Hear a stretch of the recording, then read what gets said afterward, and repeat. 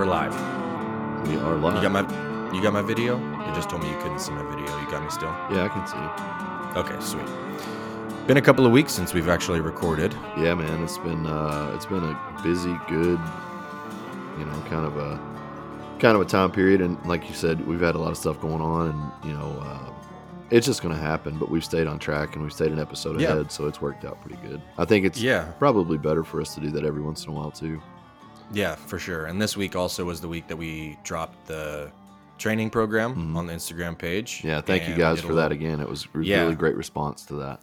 Seriously, which is pretty cool because, and I think what was really cool was the sentiment of like it's back. Yeah, like back. That was one of my favorite ones that I saw like a bunch of people repost because it was when you guys were doing it with T and posting a lot of the training stuff. Like that was obviously kind of what launched a lot of what the page was at the time because that was right when it was still in the first 12 to 18 months or whatever of the page.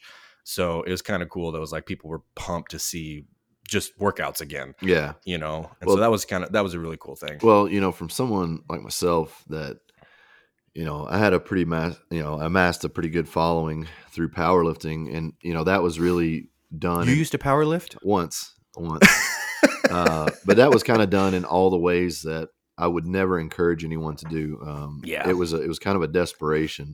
I know it was a different time. Yeah, too, it was just like it was the Wild West time in for social sure. media in general. It was the Wild West for sure, and yeah, time and place too. Like I said, I was one of the only guys talking, so I became a reference point just by default. But in one of my conversations with Casey prior to actually launching the Instagram page was like, I just want this to be a page that truly helps people. Yes, it will be me. Yes, it will be Casey. Yes, it'll be whatever the dynamic looks like in the future. But I don't want it to be about me. And that's a weird tightrope to walk. But man, the coolest thing I guess I took away from it and really kind of doubled down on the sentiment when you said it's back is there's been a lot of people that have messaged in the absence of it. Like, man, I hope you bring that back. I hope you do that. And sometimes, in the midst of my own, what I would call writer's block, I talked to you about it privately. Just the inability to figure out what to do with this thing because I thought it was special. I will always carry it as a legacy in part to a voice that can't be spoken in the name of Terrence. Like he can't speak for himself, and I won't try to monetize or utilize his name any more than a respect way.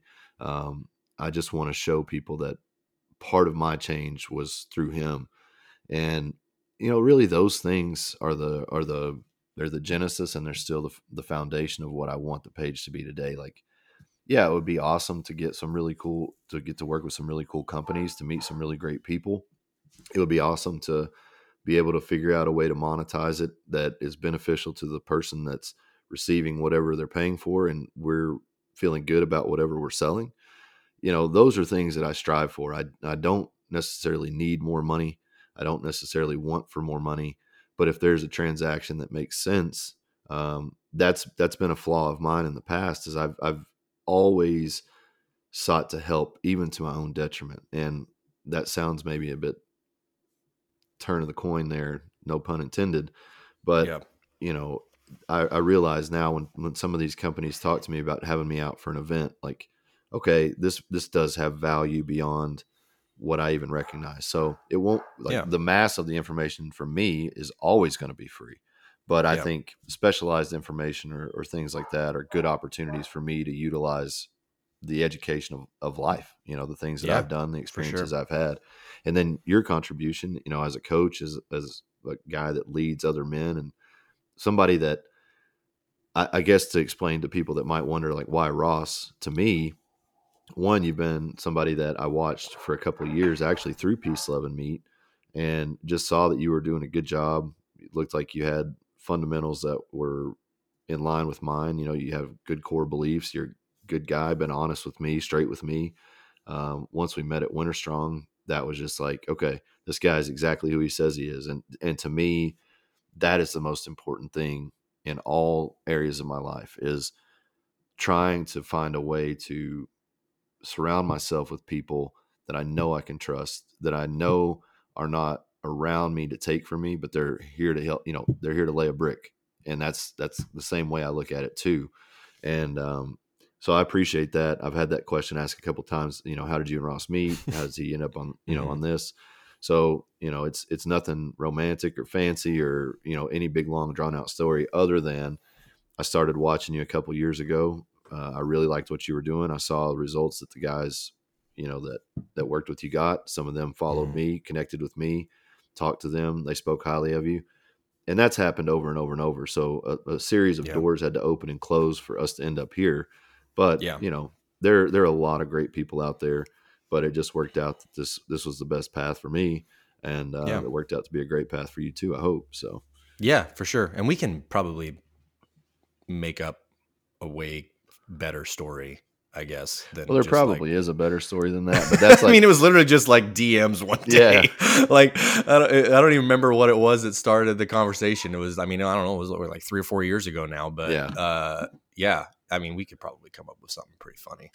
That would be a lot. Yeah, we need to write some. If we want to take people on a ride of a story, just to spin in yarns. Well, you got something. You got a show that's burning your so good, burning dude. your ears, huh? Yeah. So, have you seen? It's called The Bear. No. You haven't even heard of it? Never even heard of it. Okay, so it's a FX show, all right. And I've been watching on. I think it's just streaming on Hulu because that's where most of FX stuff is now. But it's a show about a chef, and so it's like right up your alley. Okay. And it's about this chef who's a fine dining chef, and then his brother who owns this like sandwich shop in the middle of Chicago, like real rundown sandwich shop. The brother kills himself and leaves the restaurant to his fine dining chef brother. Okay, who was I like the number one. I did not hear much about it, but I heard that it was like new chef show.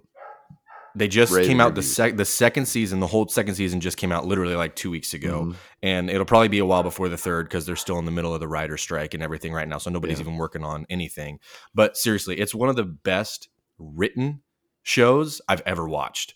Like the way that they craft dialogue and weave in like real stuff and all these people. It's so good. And the one thing that's really cool that I've seen, that I follow a handful of like actual high level chefs and guys that are really good and celebrity chefs and all that kind of stuff on Instagram.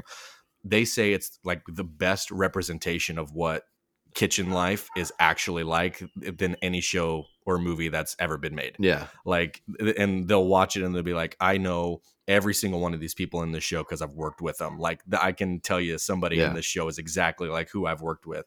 And it's awesome. So like the actual food parts of it are amazing because they really do a good job of showcasing like the actual cooking parts. And that's like obviously it's a show about a chef. Yeah. But a lot of times that stuff can get lost in like the drama of everything around. And then you're like, okay, this is a show about a chef. Where's all the cooking, But they do awesome jobs of showing like all the cooking and like really making the food a focus too. And it's just super well done.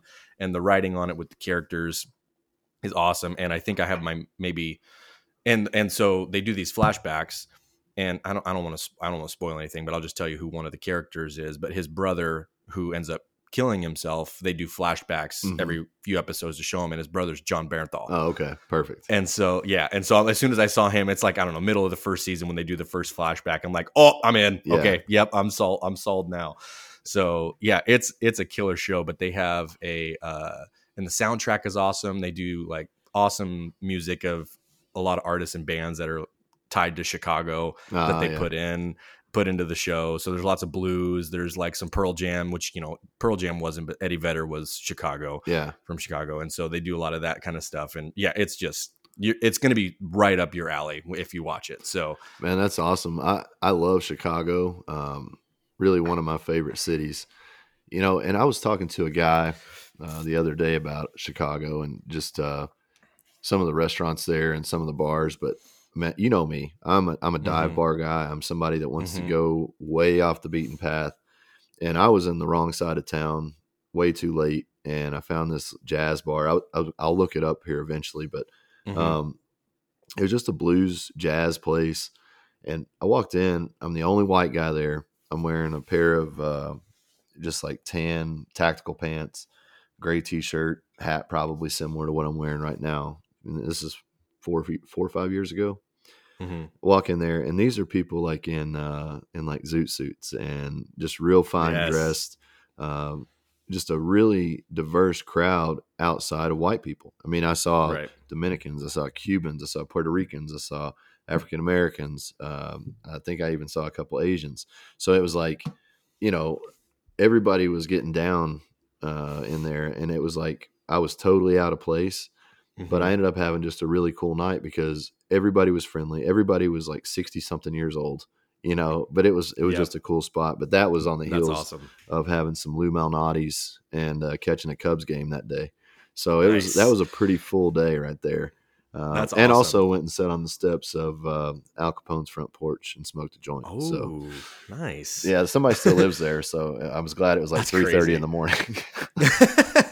They did what's cool is in the show, like the first season really like hit and it took off, and it kind of created this kind of like cult following around it immediately, right? And so then for the second season is when they got all the famous people who wanted to be in the show, like to come in and do cameos. But then they actually have a couple episodes where they bring in actual like big time chefs to make little cameos as themselves, helping out in the thing, which is pretty cool. What do you think it is? Oh, I'm sorry. Go ahead. Oh, I was just gonna say there's one episode in particular that like in the second season where the whole thing is a flashback to several years ago, and it's a family episode at Christmas, and it's like double the length of any of the other ones. And it honestly, I'd put it up there with the Ozymandias episode of Breaking Bad. Okay. And like maybe a couple others as maybe one of the best episodes I've ever seen of a television show. Yeah. From the writing and what they did in an hour. And it's the most like stressful, anxiety ridden like experience of watching a show ever, because it's all just like these giant, loud Chicago families. And there's like all these mental health issues with family members. And so it's like real and heavy, but it's funny. And it's like, oh my gosh, you couldn't even watch it and just not be anxious the entire time. Yeah. So it's one of those where it's like, this is awesome. Well, I know that, from loving to cook, it's always like, even if you were making something that you have made 1,000 times and it is for people that you know will love and eat your food, whether it's garbage or not, it's still a stressful thing because everything is timing, everything is heat. And that's one of the things I love about it, because you know, I've never really broken it down as a competition, but it is somewhat of like a performance-based art. Yeah. You know, you really have to be on your toes with it. I was curious, you know, to kind of stay on the topic of that show, what do you think it is about, like, how is there a Food Network? Like, how are there so many shows? And that's almost a game show network anymore. But it pretty much is. But like, that's what I was going to say. There's still been a fascination from Julia Child up through now, you know, like there's multiple Guy Fieri network, dude. Yeah. You know, like it's just it's a strange thing to me. And I think it just must tap into the same area of the brain, not necessarily like same. Wow. Yeah. It's one of those moments. It taps into some of the root, a feeling, because it is so foundational to the human experience, but fire and food for nourishment, the same kind of things of like, I don't know. Well, who knows what I was going to say, but I kind of lost it mid sentence there. But I just think it's interesting that you can build an entire industry around that, around cooking food, literally. And well, and not even around experiencing the food that is being cooked, like just watching, observing. I mean, do you ever think that, what is the ratio you probably, I don't even know, that you would guess that people that actually watch those shows ever even attempt to cook anything that they see? Dude, I'll tell you right now, in our house, it's like minimal. That's what I was thinking. we literally, like, we actually, that's like a joke in our house, is like, with how much we watch these shows, you would think just through osmosis alone, we would pick up some of these techniques. And like, we do try, like the one that I really liked wasn't even a Food Network show, but it was the cooking show that they did after the movie Chef with Jon Favreau and Roy Choi. That's one of my favorite, like, food-based movies ever. They did an awesome job with that. But then they did the Chef show where Jon and Roy Choi went around and like cooked in all these other famous kitchens around. Yeah. And then cooked in John's like crazy home kitchen, because he actually went through like all the culinary training prior to that movie with Roy. Yeah. So he went and built out this entire like industrial grade kitchen in his house, and that's where they filmed like half the episodes. And so they would do they did a whole episode that was just the recipes from the movie of that show. And there's like 2 or 3 of them that I've made like a dozen times since, just because they're awesome and I loved them in that show. So there's like there's a pasta dish in there that's like right at the front of the movie, and it's not even like a big part of the movie. It just was awesome little scene. Mm-hmm. And he makes it in his house, and it looked awesome. And then they do it in the chef show. And so I'm like, yeah, I'm going to do that. And I made it like maybe a dozen times since, and it's awesome. So there's a few of those where it's like, if the recipe itself, I'm like, yeah, I think I could pull that off. I could try it at least, you know? Yeah. So there's some of those, but I would say 90% and that's probably even too low. Yeah. Of a number would be like, no people even attempt any of this stuff. You know? I think that's probably why they watch it, is because they're like, it's the same thing why people watch. I'm any like, well, I was going to say anything. porn. You know, it's like, that's probably why people watch porn. It's the same, you know, sensory system. You're getting something without moving your ass off the couch. You know what I mean? Well, and I'm thinking even just the aspect of watching something of people that are amazing at something. Yeah. Well, that's true too. Yeah. Like you're like, there's that sense of these people are the best in the world at this. Mm-hmm. And that's just impressive. I want to watch that. And a lot of the ones like the game showy ones have just like, you know, regular people coming on shows to try to compete with like real chefs. But like the ones that I like are like the high level chefs competing against each other. Like I remember I texted you a picture several months back, and I had made like this steak dish and all that kind of stuff, and it had some other things in it. And it was literally just because that night I'd watched like 3 episodes of Tournament of Champions on. Yeah. And I told you that I'm like, I've been watching too much Tournament of Champions, and I had to come in here and try a steak. Yeah. So there's stuff like that where I like watching. It's like why people love sports. Yeah. You know, it's like, these are the best athletes on the planet. Like, I just want to watch that, you know? And so I think that's how I am, at least with a lot of the food stuff. I like watching the guys who are the absolute best, because it's cool to me. So have you watched Hero Dreams of Sushi?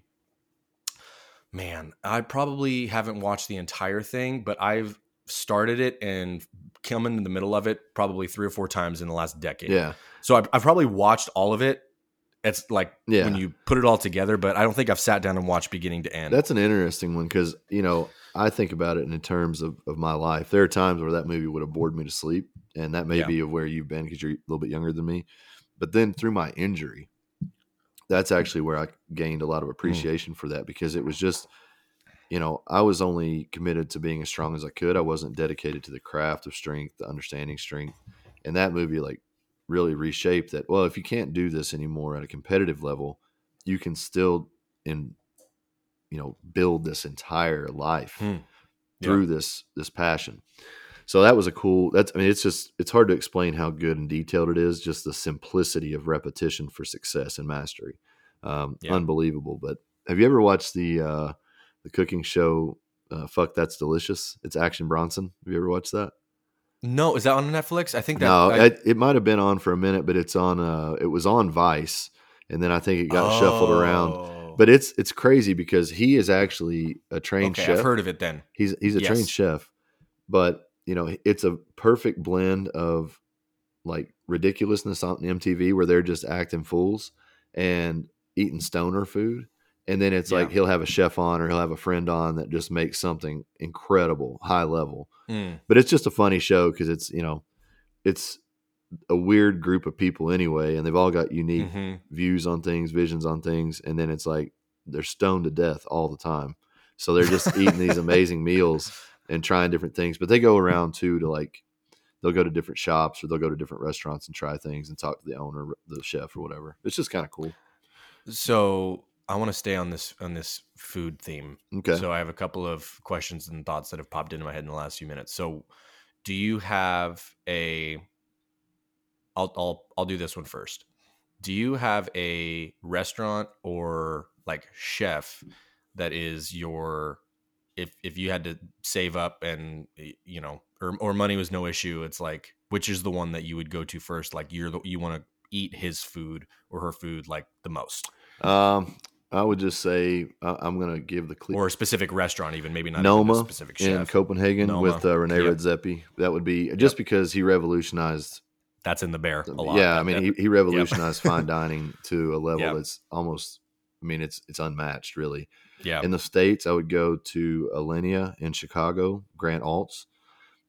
Really a pioneer in a lot of the gastronomy, a lot of the he does the crazy exploding things, and he does a lot of trickery and, too. One of my favorite things he ever did was he paired it was a light dessert dish, and he had made some candied tomatoes and macerated strawberries. But the trick that he did is he blended them up, and he actually made the strawberry look like the tomato, and the tomato look like the strawberry. And that was during their Alice in Wonderland theme. They had a theme that season where you walked in and it was red velvet down the walls. And there was a big gold chandelier and a huge chair where the Mad Hatter would sit, kind of thing. And not done in a tacky way. I mean, this is, you're talking $400 a plate kind of experience, 24 courses, wine, champagne. So this whole experience is like laid out in front of you in a masterful kind of way. And then you turn into blackness and you're guided blind into the dining room. And then from there, it's smoke and mirrors the whole time. It's just everything unfolds before you through these courses. And the story of Alice in Wonderland is told through the plate. And just a really unique guy with a crazy story where he had some cancer of the mouth, lost his sense of taste for a long time. So he was like, the thing that made me creative before was taken away. So I had to figure Beethoven, dude. Oh, for sure. It's like I had to figure out how to make food creative without tasting it. So I had to taste it with my eyes. I had to taste it with my nose. I had to taste it with the way that it felt when I was in the room with it. I could hear it sizzling on the plate, all that kind of stuff. Like, that's cool. I get goosebumps because it's not the food. It's like it is the dedication to something at that. It's like watching Alex Honnold on Free Solo. It's the same thing that I get, man. It's like, even when I said his name, I get like that charge feeling, because that is the forefront of human. You know what I mean? Yep. The one that's in the Bear, because I think it's in Chicago also, is I think it's Ever. Mm-hmm. The restaurant Ever. Yep. Or Ever. And they do a really good whole episode basically going through the whole back of the house. Like, that's where they are, the back of the house, the entire time that restaurant through that episode. And so it's awesome to see like how those places like that, like those ultimate fine dining crazy places, operate, and how militaristic they are, and like the level of communication. It's just the craziest thing. Like, you would have no idea 90% of the stuff that goes on, even if you're in there like having a meal. The stuff that goes on behind the scenes, or even between the guys that are like the runners that are gathering information and just listening to try and pick up clues on the guests so they can provide even better service. And, it's just like the coolest concept that I'd never even known existed until like you see a lot of it in action, which is pretty cool. Yeah. I would say, who's yours and where's your restaurant? Yeah. There is, I was on this, like, I probably always will be. I think I would always try to chase like the best burger ever. Yeah. Like I would, because there's a few that are places that specialize in that kind of thing. And usually they're not obviously fine dining places, which that would be cool for the experience. Going to one of those places like Noma or those other or French Laundry or those kind of places, Been there. Really? Mm-hmm. Yeah, I was taken up there, and it was at a Rolls Royce event. I got to go out there. I was at Pebble Beach and Rolls Royce event. This was. That's a lot of. It was like, how the hell am I here? Pick up all those names you're just dropping. Hold on. This is. I know I interrupt you a lot, but this one is worth it. So I roll up to this Rolls Royce event. Okay, this is the Tour d'Elegance, the biggest car show auction at Pebble Beach. Right. Plan is go there, hit wine country, and hit French Laundry. I mean, these are some deep pocketed people that I'm with. So I'm talking to the nines, tuxedos, champagne at this event. You know, women with every single plastic surgery you can imagine. This is California Rolls-Royce, right? My luggage gets lost. At the time, I couldn't afford to rent a tuxedo, let alone own a tuxedo. So I had a pair of like dress pants and a nice shirt and a tie. Like, I'm going to fake it till I make it, right? Literally, my luggage gets lost. The only thing I have is an Ohio State football t-shirt and a fucking kilt. I swear to God, there's a picture of me. I'll find it. It's on my Facebook. There's a picture of me getting out of a brand new Wraith. It's also, is this like peak size for you? I'm 320 all day. 320 all day. And people were looking at me like I was an alien. I mean, I felt like I've never been so money shamed in my life. Like, they didn't know if I was the help, the gardener, or just some homeless guy that just rolled in. But yeah, I'll have to send you that picture so we can post it. But man, it's hilarious. But yeah, but then right after that, leave the event, go to the Tour de Elegance, 18th hole, or I think it was 18th, 16th, whatever. I can't remember. Not important. Mm-hmm. Arnold comes up on a freaking boat with Gerd Moeller. Remember the 6'7" bodybuilder? Yes. They come out. I had met Arnold a few times through the Arnold, and he said, "Looks like you've been playing checkers." Like, what? Out of nowhere. And he offers me a cigar that I didn't take. But anyway, well, here's the thing. It was the one he'd already been smoking. So it's probably worth more, but it was like, time and place.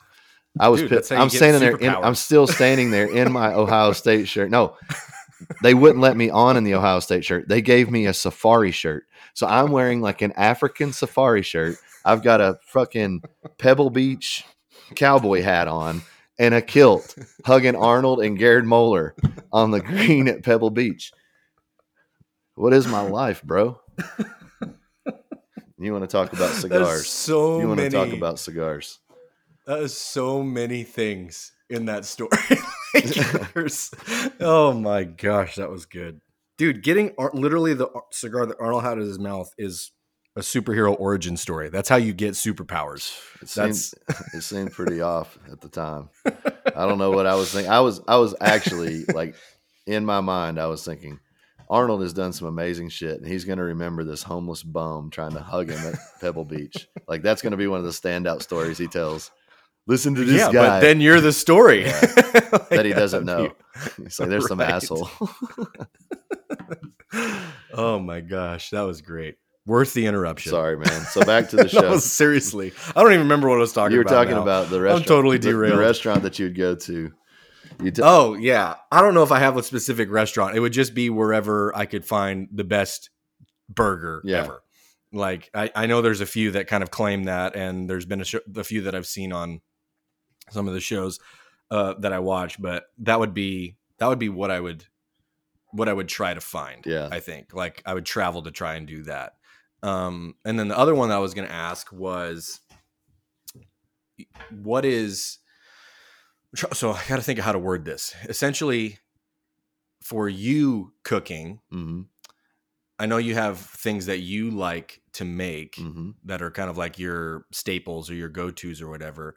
But I want to kind of ask the reason why cooking specifically is so important to you and makes like such a difference for you, because we've talked a lot about how just the act of being really good and making one like really good meal can be life-changing, right? In a sense, right? But then be able to do that and present that to somebody else is a whole other level of cool, you know? So like, where did a lot of that stem from for you, and as far as why you like to cook and take that part up so seriously?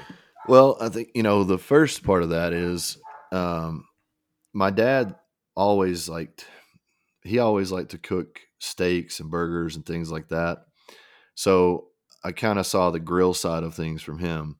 My mom's mom, Southern country chef, you know what I mean? Like biscuits and gravy, fried potatoes, fried apples, eggs, bacon for breakfast, sausage, whatever. So I always saw people cooking. And beyond that, my mom's mom and her husband, my papa, they owned several restaurants and gas stations. That was their businesses. They owned what they called the Pancake House, and then that was basically, I want to say 6:30 to like 2:30 kind of deal. And then about a mile and a half away, they owned a place called the Dinner Bell, and that was more like an 11 a.m. to 6, 7, 8 p.m. kind of place. Right smack in the middle was my papa's gas station. So I was always bouncing around, between those restaurants and filling pepper shakers and salt shakers and doing that kind of thing. So I was always around the restaurant industry, and they ended up owning a couple other restaurants after that as well. And ended up having some trouble with the business partners. So they didn't get their fair shake in the end, but they owned a lot of businesses over the years, that being one. My dad cooked on the grill, but my dad's mom and her husband, my dad's stepdad, they were gardeners, and they won Lexington's Garden of the Year, or Master Gardeners of the Year, multiple times. And Holy cow.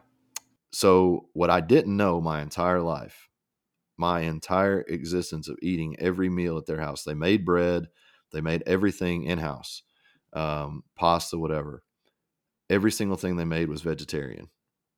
Every single meal I had ever eaten at their house, from lasagna to chili to everything, was vegetarian, and it was delicious, and it was never lacking for what I thought I needed to be eating, and that didn't influence me to go vegan or anything like that, but it showed me that with really good technique and just like appeasing yourself, like, how do I want this to taste?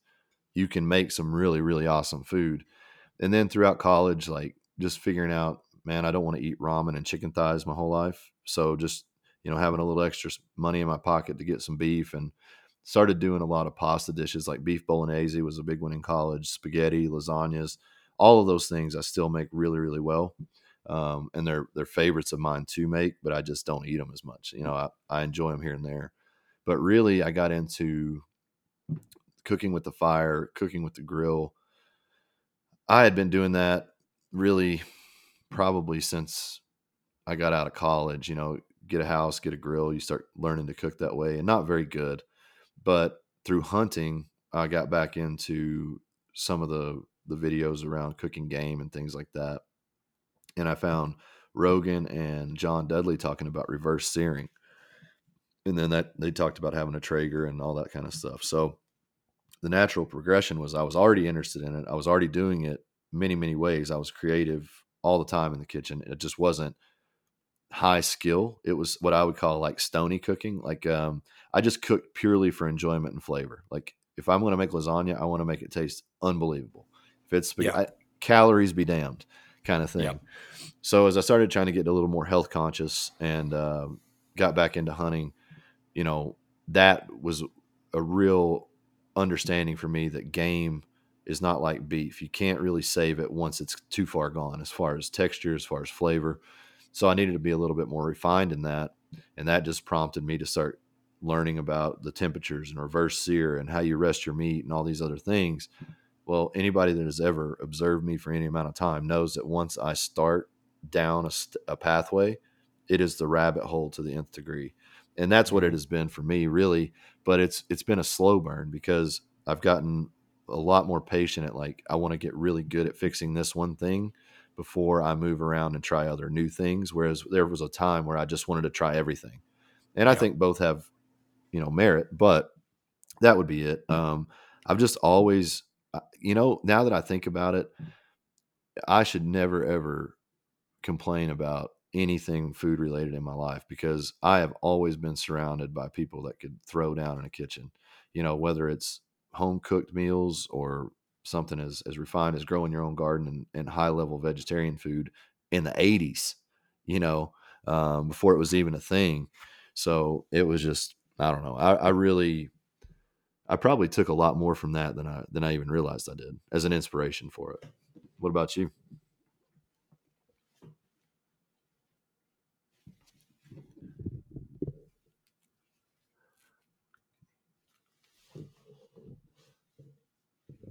You there?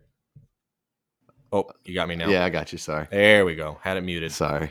I had it from a similar perspective, but not where I was in the restaurant industry, but where I had a mom and a grandma that cooked everything all the time. And, you know how I don't remember if we've talked about it, but you know how you have like smells and scents that are the memory? For sure. You know, I have one that's stronger than anything. Yeah. And I have one that is, I mean, it's crazy how just I'm instantly transported. Like we talk about with music and stuff when you listen to it, but smells are just the exact same way, maybe even stronger. Right. And I had a 5'2" Italian grandmother who like was, you walk in her house at any point of any day ever, and it just smells like spaghetti sauce. Yeah. Because it was her giant spaghetti sauce recipe that she made and had it going all the time for everything. And like, I just have that smell seared into my brain. And then my mom makes it. That's what she does for like Christmas gifts for people, is she'll make giant things and then jar it and give it away at Christmas every year for gifts. Like that's what she does for friends and stuff. Dude, I'll ship them. Honestly, I'll tell her and she'll make them. I'll take two. And so I've tried to make it a few times, and it was all right. I haven't tried it enough for that specifically. My sister does it really well. Yeah. She kind of took that on, and like, cause it's, it's like a handed down thing. Like there's the actual recipe card. And then my grandma had another one. And it was a dip that she made, or if it was something else that she had made that she had the actual recipe card of. And for Christmas one year, my uncle had it made into like this big picture plaque thing that now hangs in my mom's kitchen. So it's like, now it's on the wall like that. It's a picture of the recipe card and there's like food around it and stuff. And they did a pretty cool job of it. So like there was that part of it where the cooking that I was always around was, you're cooking for 20 people all the time. And so like it's similar, I guess, in the restaurant where it's like you're looking at a machine operating, trying to crank out stuff for customers. But like when we would do stuff, when we would go over to my grandma's house, it was because we were at a family event and there was 25 people there all the time. Right. And so she's making her spaghetti because you can mass make that. Right. And then like, as I was growing up, when I was in high school, we would do during the football season in high school, every Monday for 4 years during football season, after practice on Monday nights, we'd have anywhere from 12 to 20 guys come over to my house to watch Monday Night Football. And my mom would make dinner for everybody. That's badass. And so, and like every Monday for literally all 4 years of high school, we would do this. And it was, you never knew how many people were going to show up. Some days there's only 3, some days there's 18 guys that show up. And so she would be making stuff, like she would make stuff all day long to get ready for Monday nights. And so like, that was always what I love about cooking is like when I know there's going to be a ton of people. Yeah. And it's like, what would be awesome to make a bunch of that is going to be good, and like approach it from the kind of the hospitality standpoint of it, So I like that because I like the things that I make for myself. And Molly and I eat differently enough because there's some things that she doesn't eat or like can't eat and stuff. So we end up eating not super similarly a lot. So a lot of the things that I make for myself and Riggins. And so we kind of eat one way, and then Molly and the baby eat another way right now. But the stuff that I like to kind of experiment with is the stuff that I make for myself. Sure.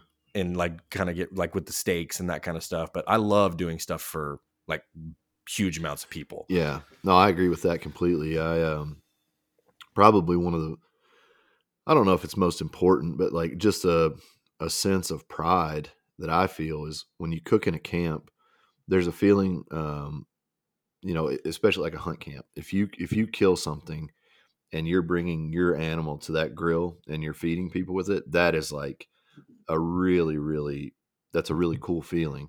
And then also when somebody that will come to you and be like, man, I had this happen at a camp, and everybody was like, man, we just fry them. We just fry the tenderloins and we just do that, typical Southern whitetail dinner. Fantastic. Love it. Have eaten it 1,000 times, but it's not what I perceive to be the best enrichment of that meat. very, very good. I love it. I will never lose the traditional love for it. But if you really want to make that meat what it can be, you do this. I had a guy come to me and he was like, I really want to try that, but I'm afraid I'll mess it up. So we were in camp and I said, well, why don't you give some meat? I'll give some meat from mine. We got another guy that killed one, and we'll just sit here and we can all cook it together. And man, you just learn when you're standing around a fire or you're standing over a grill, everybody's got a beer, there's chairs around, somebody sits down, somebody's smoking a cigarette. Guys in general, what I have seen, man, that is a pressure release valve like nothing else. They just get around other men.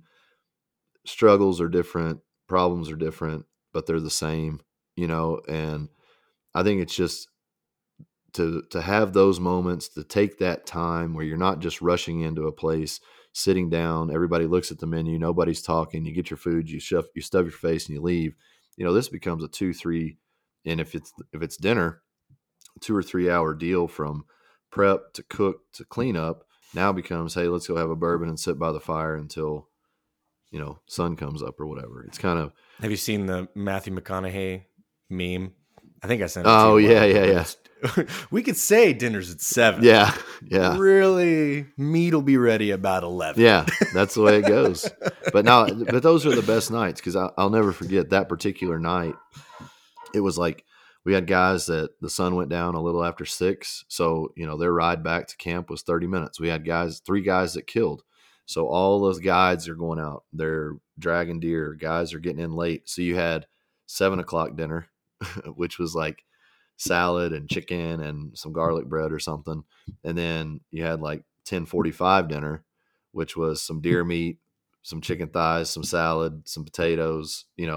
It just scales up, and it's like those guys, everybody has a bad day in the field and everybody has a lucky day in the field. But man, the process of being in that camp and just learning about a group of strangers and nobody ever had an ill word or a difference.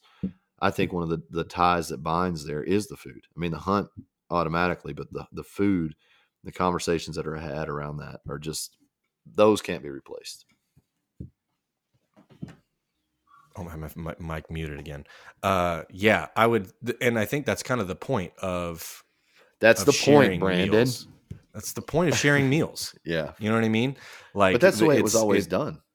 That's exactly what I was going to say. Thank you for interrupting me, yeah. Brandon. We're just on the same page today. That's all. Actually, I'm gonna take a pause on this real quick. I gotta fix something on my mic. Okay. It's starting to short out. So we'll pause real quick. Yep. All right.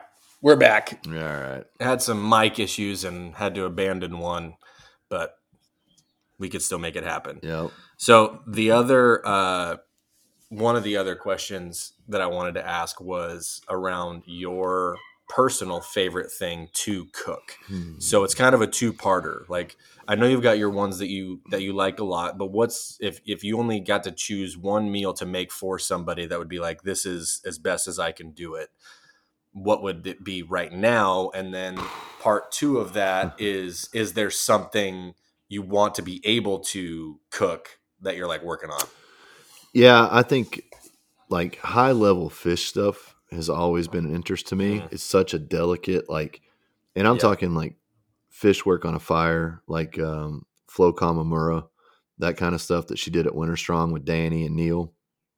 That was just so impressive to me. And they didn't do that stuff there, but their style of cooking, that open fire steak and fork kind of thing, I just think it's really, really cool the way that looks, the organicness of it.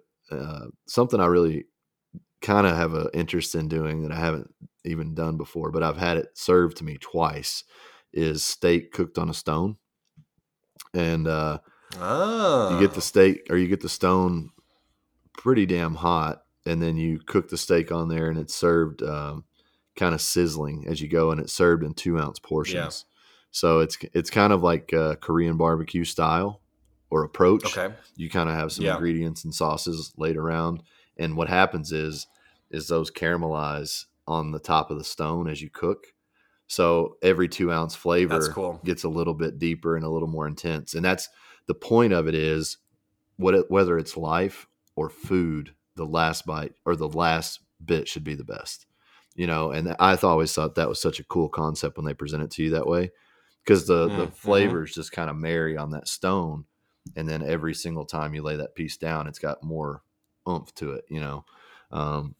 What heats up the stone? I mean, like, how is it sitting? Is it literally in a bed of coals or something, and you just cook on top of the stone? There's two ways to do this. One is exactly what you're talking about. There's a sub-level heating system, like coals, propane, whatever, and the stone is basically partially submerged in a vat that would give you the gas, or something that would generate heat through the bottom. The other way is to just heat the stone to an extreme temperature via starting a fire and having kind of a teepee of either wood or coals, and then just stacking your stones around the base. And basically that insulates the fire, which will keep the fire going. But what it's going to do is it's going to heat through that rock. So you want to pretty much burn down an apex set of wood maybe once, if not more, and get those stones just insanely hot. Screaming. And then the cool thing you can do with that is you just have a big stick and you've got 5 or 6 stones laid up against the teepee like that. And then you just pull them back down, and then you can literally sit by the fire and lay your meat on there in 2 ounce servings or whatever. That's cool. Yeah. And that's one thing that's just, it's very delicate, again, just like the fish. And that's where I'm going with it. 'Cause like with a steak, even on open fire, I'm pretty good. Like I know my textures, I know the times, I know what to look for.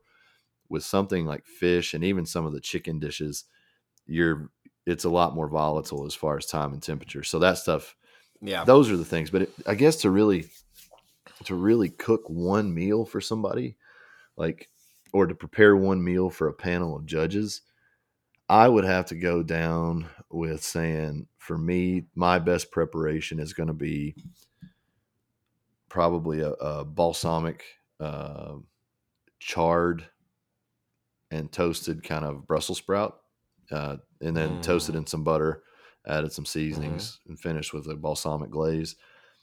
I would do a sliced baked potato. It's where you slice 3/4 of the way through the thing, lather it in butter, sea salt, pepper, throw it right in there, and it basically cuts into potato chips. I mean, they're a little different than that, but it's a cool concept, really flavorful. Love that one. And then I would probably choose either a really good quality aged strip steak, ribeye, or a Delmonico. Delmonico is kind of the sleeper in there. That's become one of my favorite steaks. What about you? I mean, I would say I would probably, okay, so I'll answer both parts. So the one that I would cook, and then the one that I would like to learn how to do. So the one that I would cook first, I'd probably do some form of like a seafood pasta. Oh, yep. Right, where you got like multiple like scallops and shrimp in the pasta, so you get a good sear on the scallops and stuff, and then the pasta with some. I'm not big. I mean, I like heavy cheese on some pastas, but like a lot of the ones, especially with seafood, you can't. You don't want to do like heavy cheese or anything on them. So cook it in like some herbs and some olive oil, and probably do like a white wine thing in there. So I would probably do something along those lines. You know who has go ahead. Sorry. Go ahead. No, do it. It just made me think a really great episode around what you're talking about, that seafood. Alexander Volkanovsky. You ever seen his YouTube? He's fanatical about cooking, and he has a really like, he's the fighter, the pound for pound guy. He has a phenomenal cooking show, but he has an episode. Really? It's really, really good. I mean, like, just on YouTube? Yeah. And I mean, it's probably one of my top 5 cooking shows that I watch. I mean, wow, it's not like I sit and noted, watch a ton of TV, but when I do, it's one of them. Yeah. But there's an episode, I'll send it to you, where they go out and they catch some fish. They're on the back of the boat, and they're literally grilling lobster tails on the boat, slicing them when they're about, when they're medium rare to medium, slicing them down the middle, and then lathering them in butter and garlic and some seasonings, and then putting them back on the grill on the half shell and letting them steam up through to finish. bro. Some of the stuff on that episode, it made me want to just go get in the water and like spearfish and cook everything. Yeah. Like, live the Danny Bolton existence, you know? Seriously. The one that I'd like to be able to learn, it's I guess it's somewhat similar to what you said, but it's at the same time completely different. Just from the primitive nature of it, it's similar. Mm-hmm. But I really want to learn the covered pit, like you bury Like something a pig? with the where it's buried under with coals and you just let it sit underground for however long. Well, we need to do that. If it's a pig, if it's something else, like I'd love to be able to try something like that and get good at that. That'd be fun. Let's make it happen. I can 100% make that happen. Let's do it. Let's do that. That'll be awesome. We'll get see if we can get a small group of the right people together and do that. Because that would be epic. And that's, to do something like that, you need a good group of the right people, because, but yeah, we'll definitely make that happen in the future. That one would be fun. It made me think too, when it wasn't until you said lobster, because I went back in time to answer the other question on what I would want to go eat. And there's a couple of places in New England that I want because I've been back to New England just once when I was in middle school. We did like American Heritage spring break trip and did a couple of days and all the stops doing American history stuff, which was rad, but probably wouldn't be as fun to do that anymore. But anyways, so I've only been back there once, but I want like straight up Maine, the best you could find lobster roll. Yeah. Oh, dude. You know what I mean? Like, I think that's one of these things. And this was another food thing I was going to ask you. Like, what do you think you could eat forever and never get tired of? Eggs. Or, you know what I mean? And like without, some form of eggs, I would probably say something like that. But I think I could eat like unlimited amounts of lobster rolls and like not even think twice about it. Empanadas. You know what I mean? The empanadas I got in Argentina were absurd. I did want to give some recognition because I thought about it. The two best restaurants or the two best meals I've ever had in my life served to me. One was in Tasmania at Rockwall. It's a very, very, very tiny restaurant in a strip on the harbor. And it's just down. What's the name of it again? Rockwall. And it's just down from, it's one of Tasmania's most well-known events, but it's this huge market. And they open the strip up down the harbor, and it's gorgeous, beautiful. Yeah. The scenery is amazing. The interior of this restaurant is actually cut into a rock wall.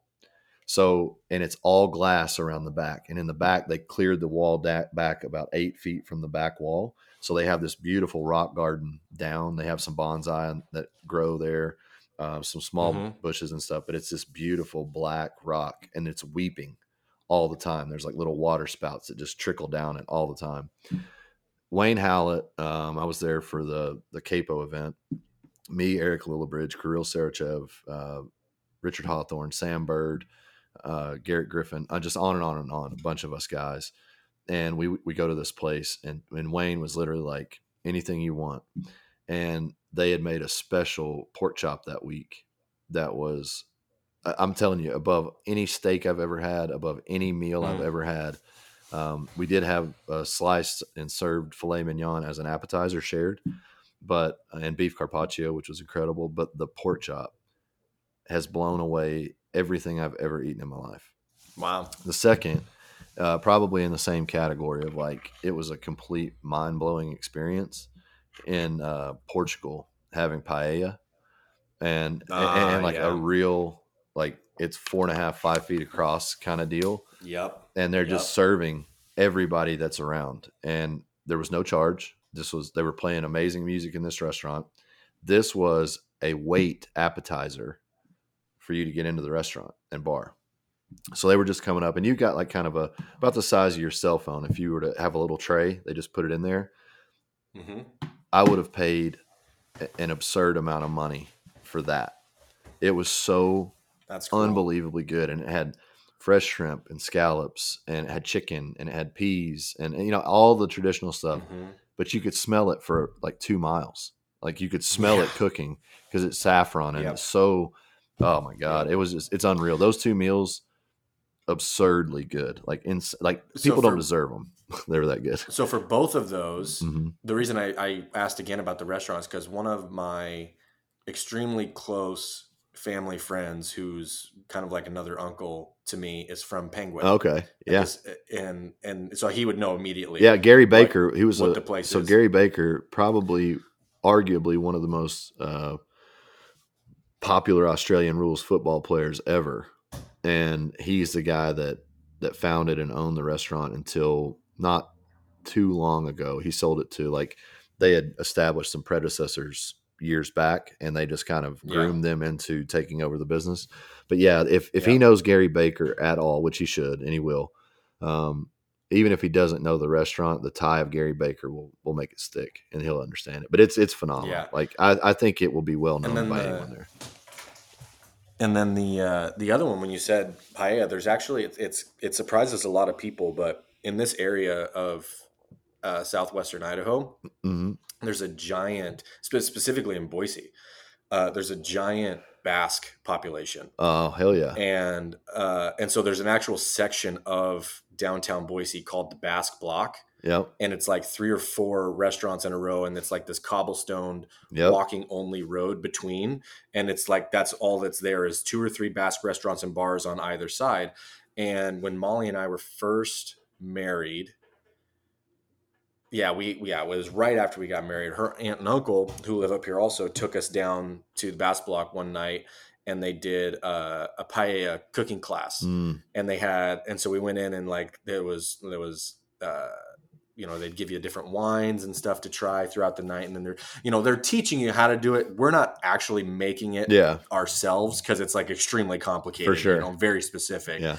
But he's teaching us how to do it as he's doing it. And then we got to eat basically as much of it as we want. And there's only like 5 or 6 other tables in there. So it was like a real intimate thing. And it was, like you said, I mean, it's unbelievable when you actually have good paella. And they do this big Basque festival every year where they do like a parade through downtown Boise. And that's actually pretty cool. Like, a lot of people don't know that population is as strong as it is over here, but they have pretty cool little street roped off in downtown Boise for it. I think the moral of this story is eat paella.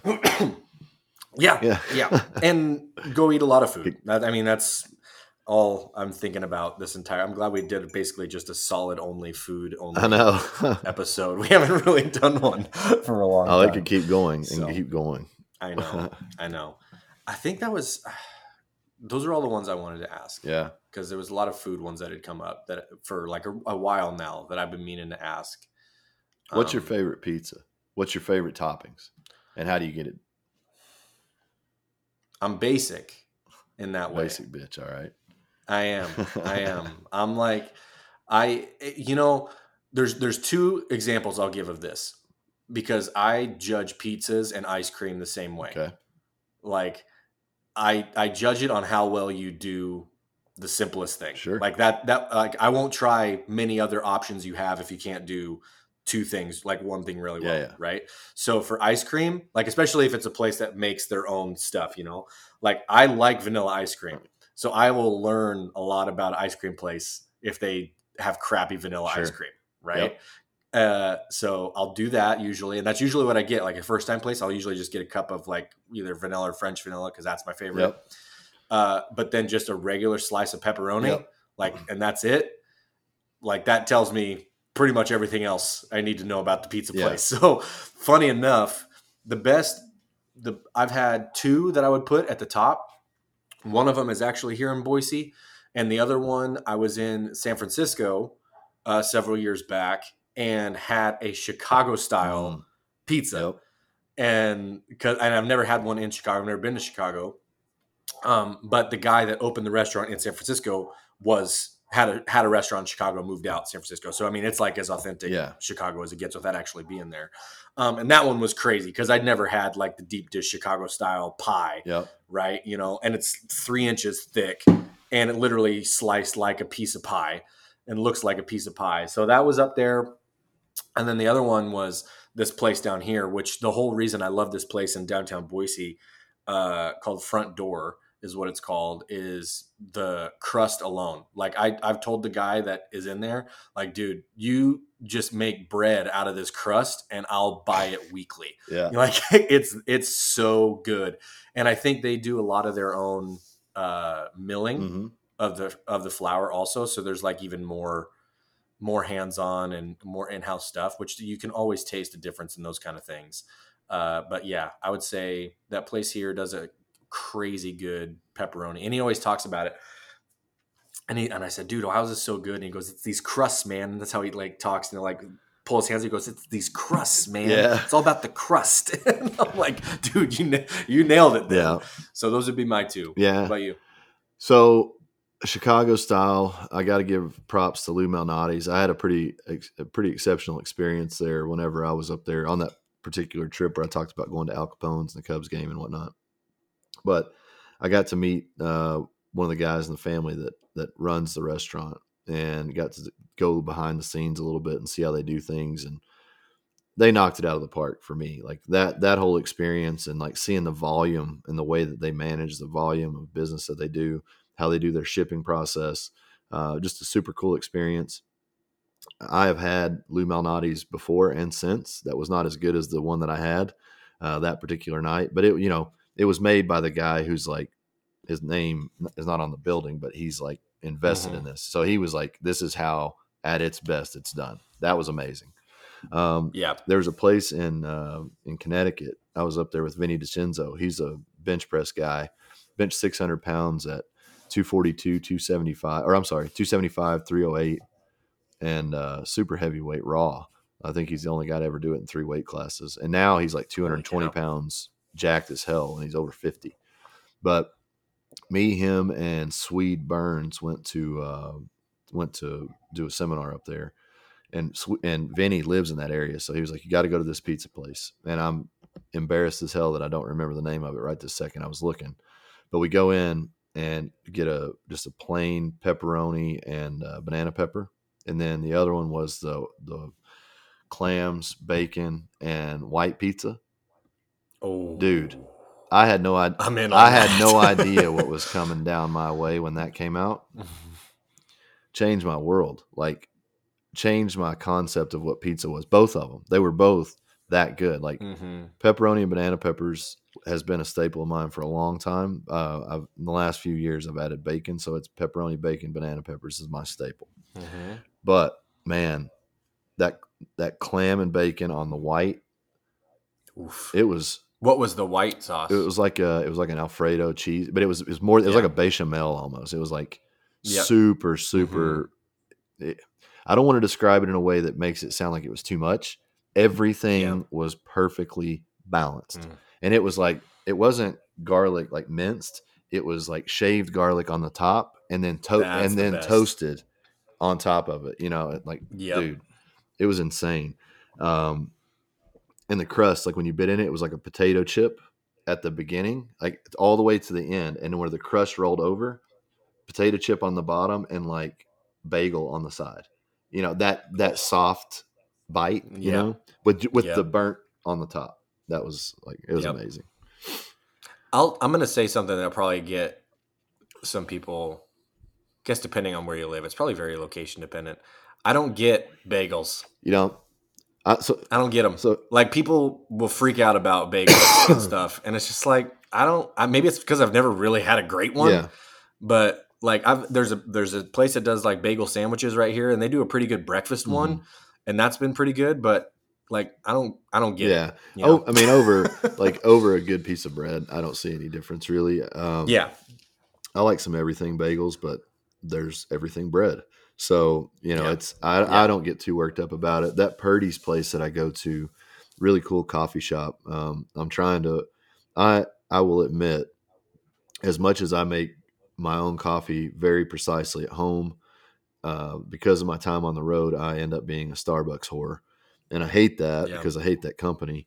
But they do have pretty consistently good coffee for what I get. But when I'm local, I definitely try to go to Purdy's.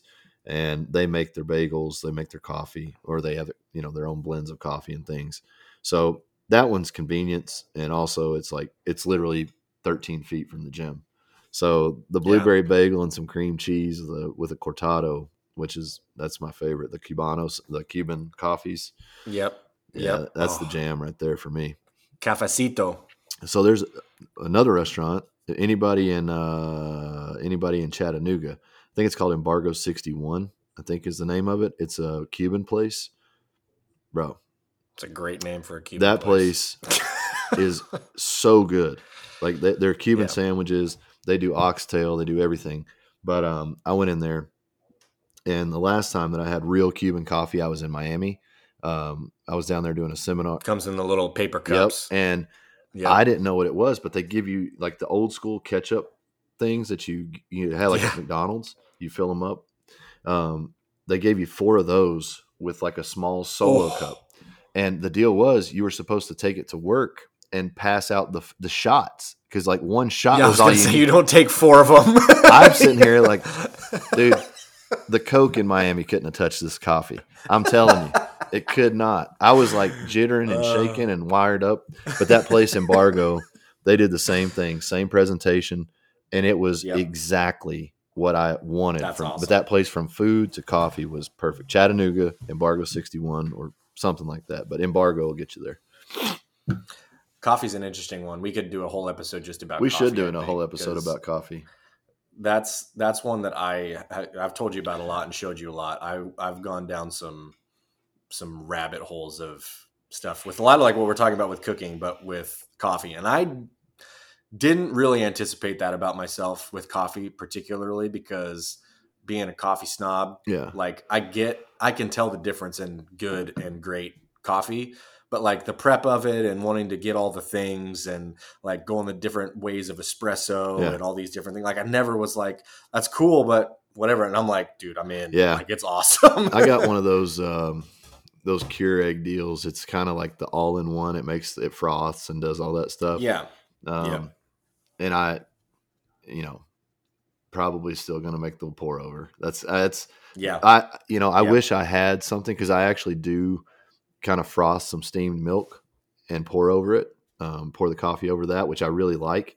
It's kind of foo-foo, but I'm not trying to impress anybody. I will drink the blackest cup of coffee you've ever seen some days.